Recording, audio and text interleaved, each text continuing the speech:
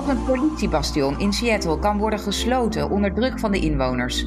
Als we standbeelden neerhalen omdat aan de roem en de geweldige prestaties ook heel veel ellende kleeft, is dit dan het moment om stil te staan bij welk leiderschap de toets van de toekomst kan doorstaan. Welkom bij de podcast De Werkprofessor. In mijn zoektocht naar kennis en wetenschap die inspireert en ondernemende Nederlanders met inzichten en concrete ideeën verrijkt, spreken we vandaag met Ruud Veltenaar, filosoof, docent aan de Nyenrode Universiteit op het gebied van strategisch leiderschap. Welkom Ruud. Goedemorgen, dankjewel. We gaan het vandaag hebben over leiderschap met karakter. Wat is dat en hoe ontwikkel je het? We kijken naar de praktische kant van de Sustainable Development Goals die door de United Nations zijn opgesteld en die fungeren als een gids naar een betere wereld. En wat moeten we op korte termijn doen als de crisissen zich opstapelen? Ruud, we gaan het over een heleboel dingen hebben. Wat denk jij, wat moeten we even als eerste uitleggen? Misschien moeten we het even hebben over de crisissen waar we tegenaan zitten te kijken. Je hebt daar ook een boek over geschreven, hè? Once Upon a Future, samen met Leen. Kan je daar even over mee beginnen? Zeker, dat boek hebben wij in de periode 2018-2019 geschreven. Het is in maart, 4 dagen voordat Nederland de lockdown kreeg, is het uitgekomen. Dus een toevallige samenloop van omstandigheden. En in Once Upon a Future beschrijven wij eigenlijk de transitie van de wereld zoals we die nu kennen naar een volgende fase in onze beschaving. En die coronacrisis die we toen qua naam en als gezondheidscrisis niet echt gedefinieerd hebben en ook niet helemaal hebben voorzien, is wel een onderdeel van die grotere transitie. Ruud, dit onderwerp vereist wat context en introductie. Kan jij schetsen waar we nu staan en waar we tegenaan kijken? In een paar minuten, zodat we even de basis leggen op basis waarvan we dan weer verder kunnen kijken naar wat moeten wij dan doen. Ik ben op de lange termijn uitermate optimistisch over waar we gaan landen als samenleving. Over alle continenten verdeeld. We komen uiteindelijk in een betere wereld terecht. De vraag is alleen, nemen wij en voeren wij zelf de regie om die wereld te creëren? Of wordt dat voor ons geregisseerd door de natuur en een aantal crises die zich aan het stapelen zijn? Dat is een beetje de context waar ik zou mee willen openen als we het zo over leiderschap gaan hebben. Ja. En in het boek beschrijven we eigenlijk een drietal crises. En een drietal drijfveren die transitie onvermijdelijk en onomkeerbaar maken. De grote krachten, even los van crisis, die transitie naar een volgende fase in onze beschaving onomkeerbaar maakt, zijn de technologische revolutie, de verduurzaming van de business en de maatschappij in ons leven en globalisering. Dat zijn de 3 drijvende krachten die we niet onder controle hebben en die ons voortstuwen naar die volgende fase in onze beschaving. En die worden versterkt, die krachten en ook de transitie, door een drietal fundamentele crisis, die je zou kunnen vertalen of zou kunnen benoemen als structurele weeffouten in onze instituten en in onze systemen. De eerste en ook de grootste en uiteindelijk degene met de meeste impact op onze welvaart en op ons welzijn is de ecologische crisis. En ik wou hem even kort onderbouwen, want hij wordt wel door mensen erkend en ook wel onderkend, maar vaak toch nog onderschat omdat mensen de feiten niet goed kennen. En ik wil hem even kort op 2 manieren onderbouwen, die ecologische crisis. Ja. Enerzijds, het World Economic Forum schrijft elk jaar een rapport, het Global Risk Report. En dat hebben ze in 2020 ook gedaan in januari. En daarin beschrijven ze de 10 grootste risico's voor onze welvaart, voor ons welzijn, voor de toekomst van de mensheid, voor een paar decennia. En die 10 risico's worden vertaald naar wat zijn degenen die de meeste impact hebben en wat zijn de meest waarschijnlijke risico's waar we mee te maken krijgen. Dat doet het World Economic Forum al 50 jaar. En in het rapport van dit jaar is er een unicum. Iets dat nog nooit eerder is gebeurd sinds het World Economic Forum dit rapport schrijft. Namelijk dat van de 10 crises die aanstaande zijn, er 1 categorie, ecologie in dit geval, dominant is. Het is nog nooit voorgekomen in de historie van het World Economic Forum en die rapporten, dat bij de 10 crises 1 categorie dominant is. Dus 5 plus keer werd genoemd. Vaak 3 keer, een paar jaar geleden economische risico's, geopolitieke risico's. Maar nu, voor het eerst, zijn 8 van de 10 risico's die het World Economic Forum onderkent, ecologisch van aard. Die hebben te maken met hoe wij, de economie, de samenleving, het bedrijfsleven omgaat met onze planeet. Dus het gaat dan over overstromingen, weersveranderingen, dat soort dingen. We praten over klimaatverandering vooral, over verlies aan biodiversiteit dat schromelijk onderschat wordt, want dat heeft een directe relatie met onze voedselvoorziening. Ja. Het gaat over waterschaarste die zich aan het stapelen is ver buiten ons beeld, maar in Nederland hebben we er ook al een heel klein beetje mee te maken. Ja. En het gaat over extreme weersomstandigheden die zich over over de hele wereld gaan afspelen. Dat zijn de belangrijkste binnen die ecologische crisis. Ik zou de luisteraars willen adviseren. Er is een rapport beschikbaar en ook een samenvatting van het World Economic Forum Global Risk Report om dat te lezen. Ja, dat zullen we even in de show notes ook erbij zetten. Ja, je kan eigenlijk niet leiden als je niet bekend bent met deze feiten. En als ik daar nog iets overtuigends aan toe mag voegen, even los van zo'n ingewikkeld academisch rapport van het World Economic Forum, is er een veel pragmatischer indicatie dat die eerste crisis, de grootste die aanstaande is, maar zich heel langzaam ontwikkelt, dat die er echt is. En dat kan je koppelen aan de Earth Overshoot Day. De meeste mensen zijn niet bekend met dit fenomeen. Nee. De aarde overschietdag zou je het letterlijk kunnen vertalen. Dat is de dag in het jaar, in 2019 was dat op 29 juli, waarop wij meer grondstoffen uit de aarde onttrekken dan de aarde in een jaar kan regenereren. Dus dat is de dag in het jaar waarop we de aarde structureel leegroven. En het is de dag in het jaar waarop wij meer emitteren, broeikasgassen, CO2, methaan, maar ook ammoniak en stikstof. Alles wat slecht is voor ons en voor de planeet. En de Earth Overshoot Day is de dag waarop wij meer als mensheid emitteren dan de atmosfeer, de continenten en de oceanen kunnen absorberen. Dus dat is de dag in het jaar waarop wij de aarde vergiftigen structureel, onherstelbaar beschadigen. Nou, die datum was in 2019 29 juli voor 8 miljard mensen en hij komt elk jaar dichterbij. En om het iets sterker nog te maken voor de luisteraars hier in Nederland, 29 juli is de global datum. Nederland zit op 4 mei. Amerika zit op 15 maart. Dus er is een fundamenteel probleem in ons economisch systeem en in ons verlangen naar economische groei. En onze verslaving aan welvaart, die eigenlijk de planeet steeds verder op achterstand zet. En er komt een dag dat daar een rekening voor gepresenteerd wordt die we niet kunnen betalen. En die is zich langzaam aan het stapelen en dat is de ecologische crisis. Het goede nieuws is, korte termijn dus niet al te vrolijk, maar lange termijn is dat de planeet, de natuur ons gaat dwingen om alles weer in balans te brengen. Dus daarom ben ik zo optimistisch op de lange termijn. Ja, ik ga voor de luisteraar nog even zeggen, we gaan het vandaag hebben over leiderschap en het karakter wat daarvoor nodig is. Wat is nodig om de toets van de toekomst te doorstaan? En daarvoor ben je nu even aan het schetsen van hoe ziet die toekomst, waar zitten we eigenlijk nu in? Zodat we zo direct door kunnen gaan bij wat betekent dat dan eigenlijk voor ons?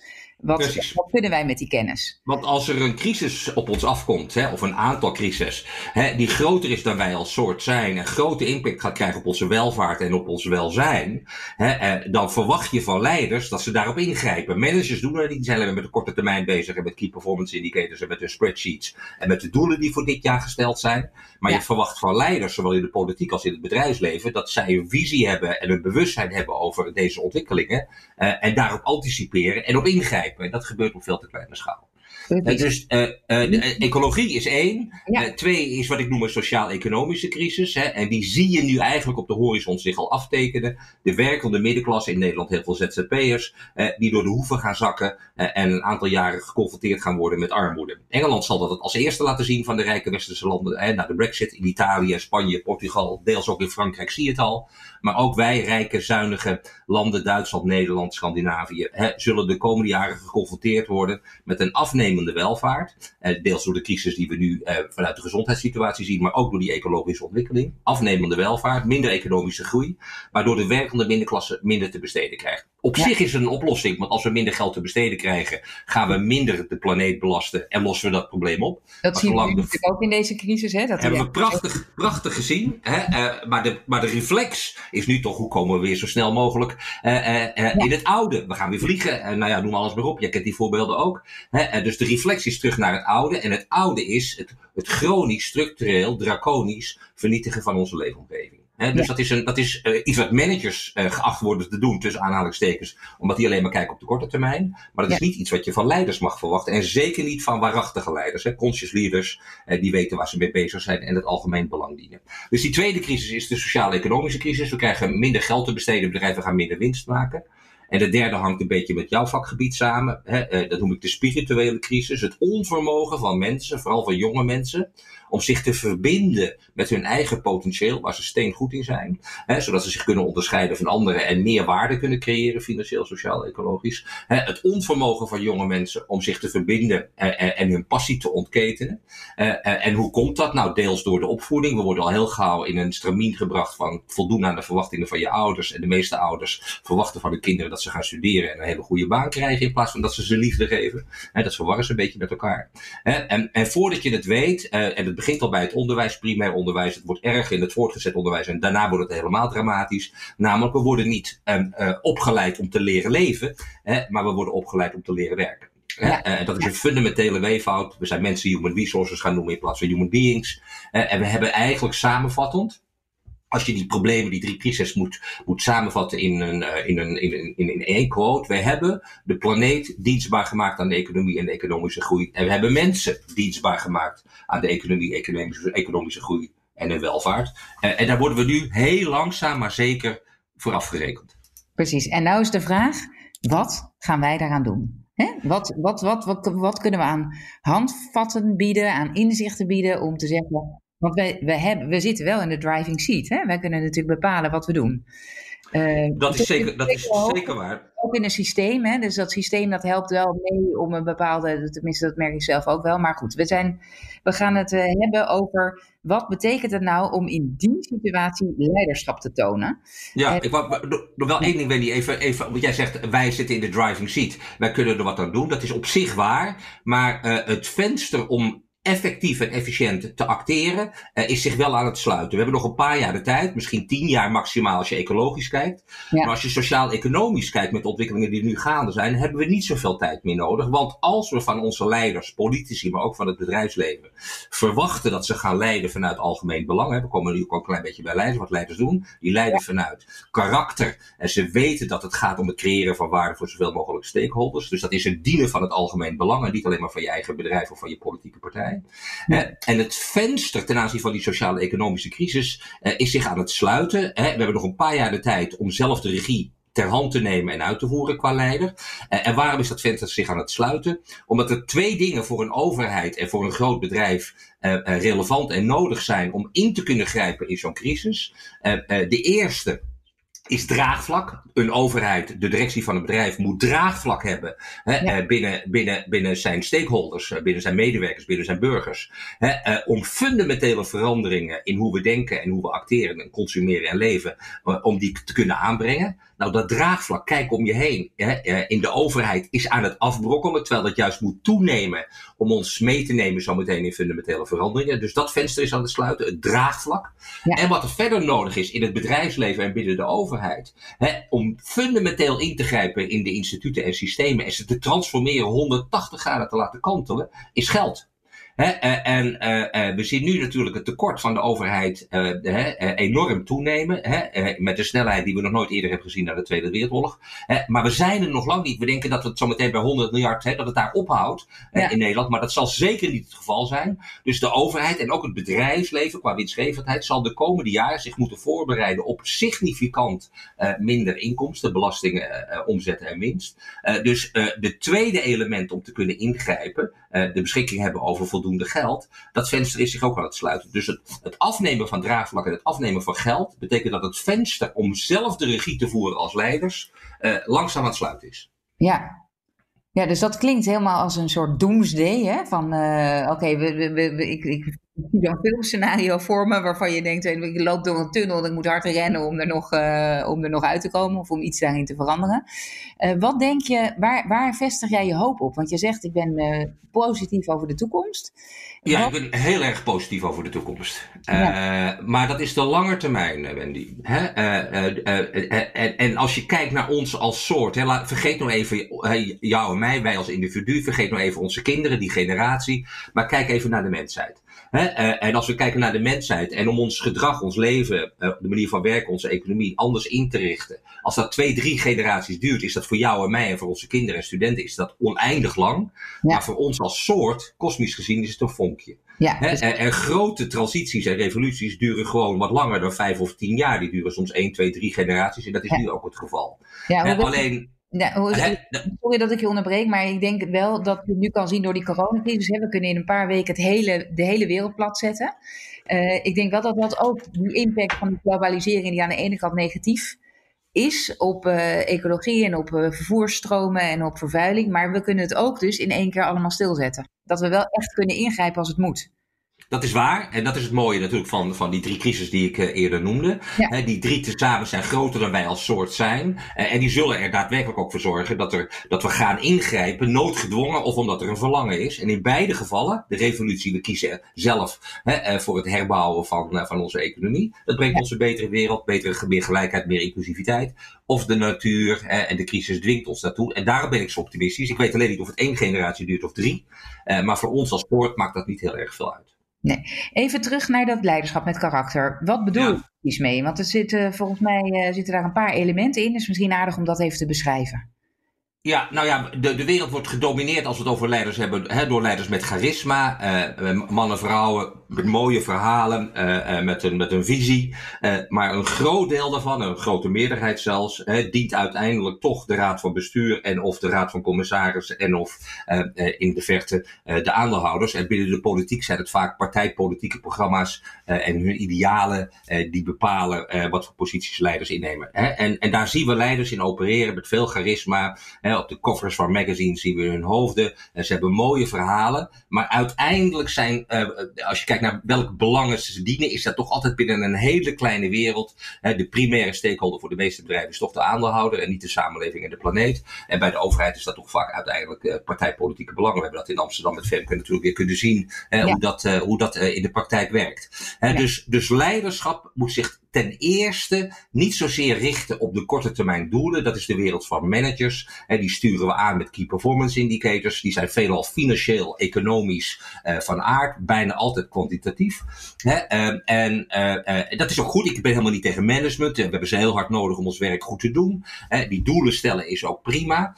Alleen als wij acteren vanuit een verkeerde bedoeling. Die 17 SDG's waar je over sprak. Dat is eigenlijk bij elkaar opgeteld de bedoeling. En op die manier creëren we financieel, sociaal en ecologisch waarde als het goed is voor 8 miljard mensen. En als we daar een verkeerd kompas of een verkeerde richting kiezen. Maar management is dat op een hele effectieve, efficiënte, lean en mean manier aan het uitvoeren.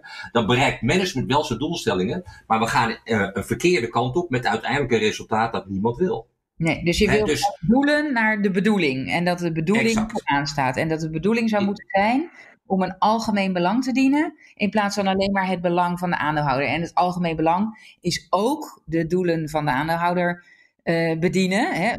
Want uiteindelijk hoort dat ook bij het algemeen belang om bedrijven te laten bestaan. Ik denk dat het aandeelhoudersbelang, return on investment, want dat is het primaire belang van aandeelhouders. Uiteindelijk misschien niet, maar dat is wel hoe ze acteren. Dat is niet een onderdeel van de bedoeling, maar het is een resultante van de bedoeling en mag op zich een doel zijn.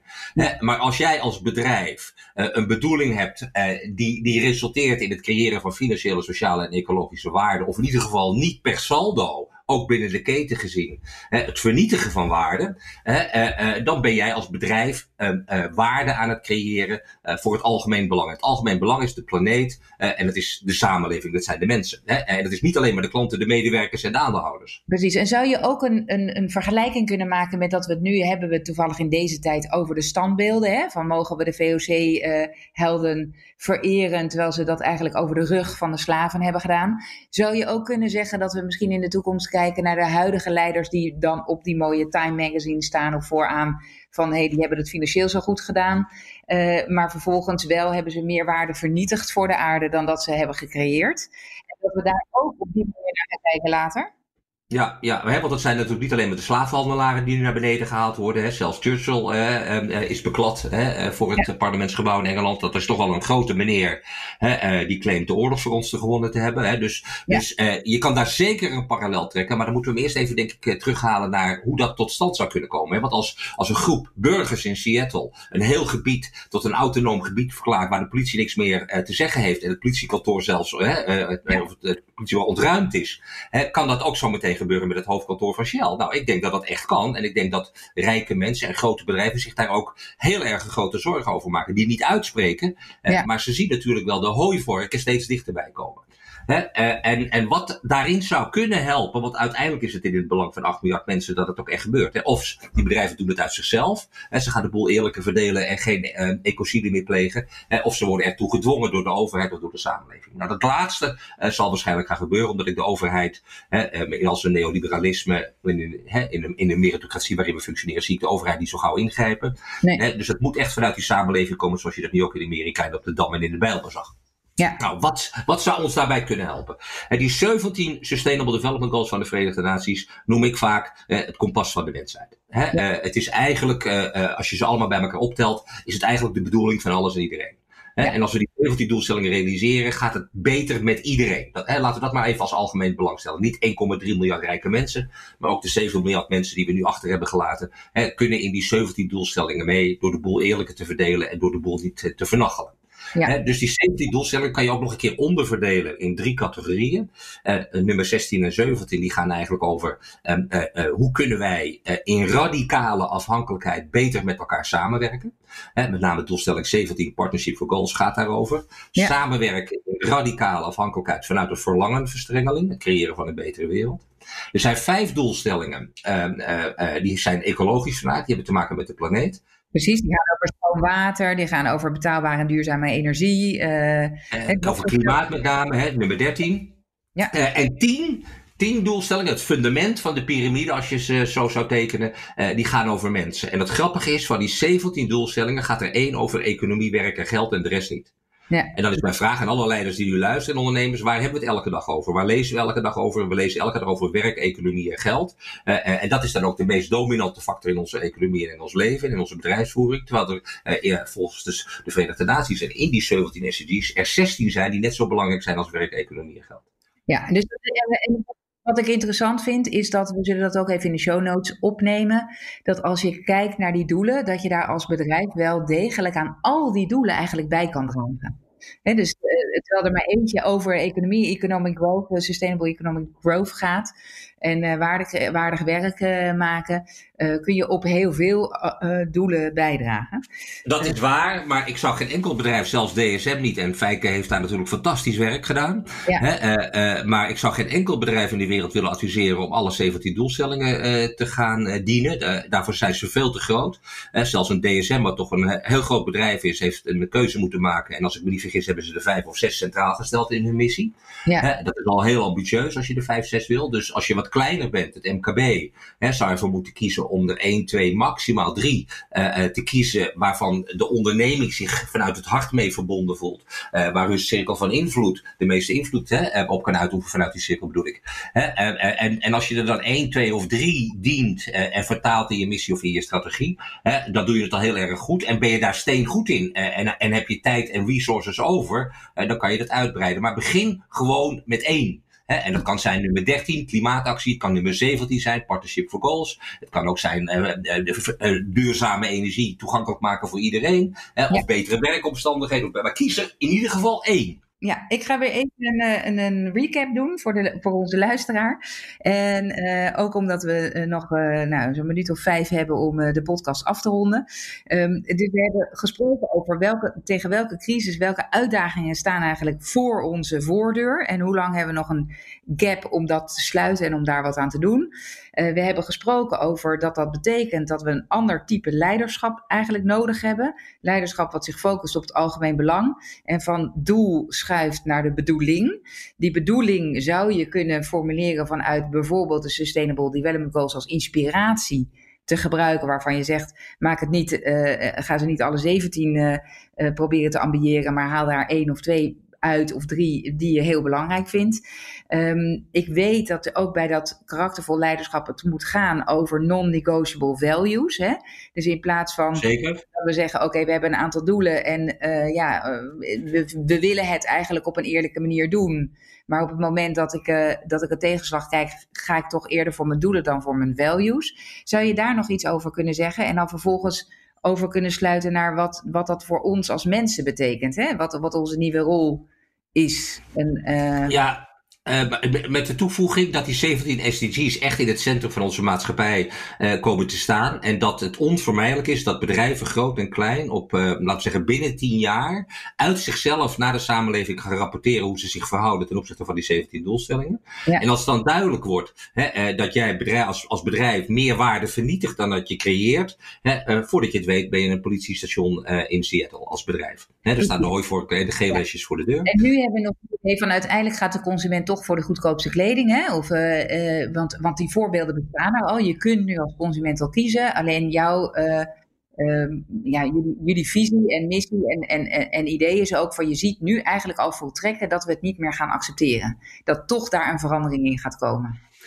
Dat is onvermijdelijk. En niet alleen maar vanuit de idealen, maar ook omdat de manier waarop we nu acteren ons uiteindelijk veel meer geld gaat kosten als we herstel moeten plegen in onze leefomgeving, in de natuur en in ons milieu. Ja. En als dat per saldo meer geld gaat kosten dan het oplevert, hebben we ook een economische drijfveer en dan niet alleen maar een spirituele. En de overheid kan het door al die crisis niet meer betalen, dus ze moeten het gaan halen bij de bedrijven die nu die vervuiling doen. En daarmee worden die goedkope producten tussen aanhalingstekens ook niet meer zo goed. Absoluut. Binnen 10 jaar hebben we een heel nieuw belastingstelsel en wordt rijkdom en vermogen, winst en vervuiling veel zwaarder belast dan nu het geval is. Dat is onvermijdelijk. Oké, goed. En daar moeten de bedrijven zich op voorbereiden. Dus de korte termijn focus is volgens mij toch damage control en crisismanagement, Wendy. Ja. Het vermogen en het lef hebben om in te grijpen. Omdat we een jarenlange recessie, depressie voor de deur staat. En daar moet je als leider op anticiperen. En dat kun je ook. En in zo'n tijd van crisis liggen ongekende kansen voor mensen die dat goed doen. Voor leiders die dat goed doen. Ja, want je wil dan eigenlijk ingrijpen, maar tegelijkertijd wil je juist bouwen aan een bedrijf wat de juiste bedoeling nastrijkt. Hè? Is dat niet een contradictio in terminis? Nee, dat denk ik niet. Hè? Want ik denk best dat jij kan ingrijpen aan de personele kant. Ik denk best dat jij kan kijken welke klanten zijn eigenlijk verliesgevend. Hè? Ik sprak vorige week een partner van een heel groot accountantskantoor in Nederland die ook voor Shell werkt. En ik vroeg hem, maar verdienen jullie eigenlijk geld aan Shell? Nou ja, niet. Het account is al jarenlang verliesgevend. Nou ja, dit is een ideaal moment om je af te vragen, willen wij nog een partij als klant hebben die ecocide pleegt en die nota bene per saldo voor ons negatief is. Dus het is ook een moment waarop bedrijven zich moeten afvragen, niet alleen heb ik te veel personeel en waar kan ik van mijn personeel af. Je moet ook kijken naar je klanten. Hoe verhouden de klanten zich ten opzichte van bijvoorbeeld die 17 SDG's, maar ook verdien je geld aan die klanten. Ja. Dus niet alleen maar debiteurenbeheer, eerder je geld incasseren, maar ook kijken naar de kwaliteit van je klanten. Zowel wat het oplevert als wat die klanten daadwerkelijk in de wereld presteren. Niet alleen maar financieel, maar ook ecologisch en sociaal. Ja. Dus je kan daarin 2 argumenten zo meteen gebruiken om dingen anders te doen. En je hebt 2 motivaties en 2 alibis naar je stakeholders. A, de crisis.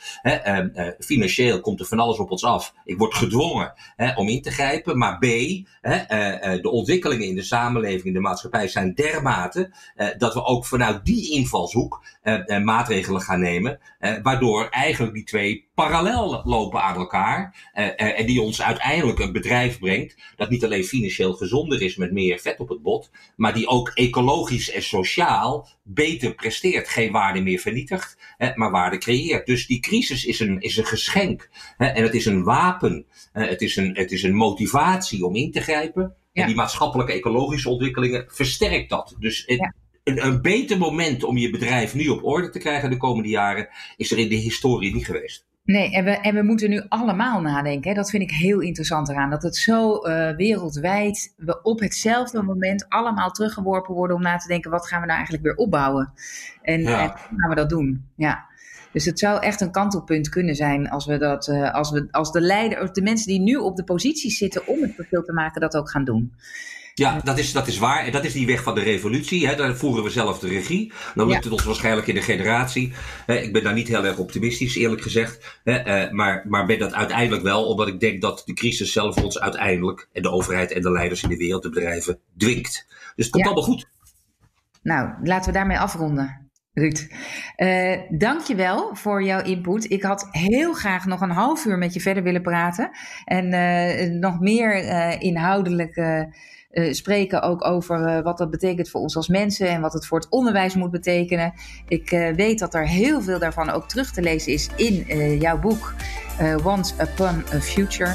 Dank je wel voor je tijd.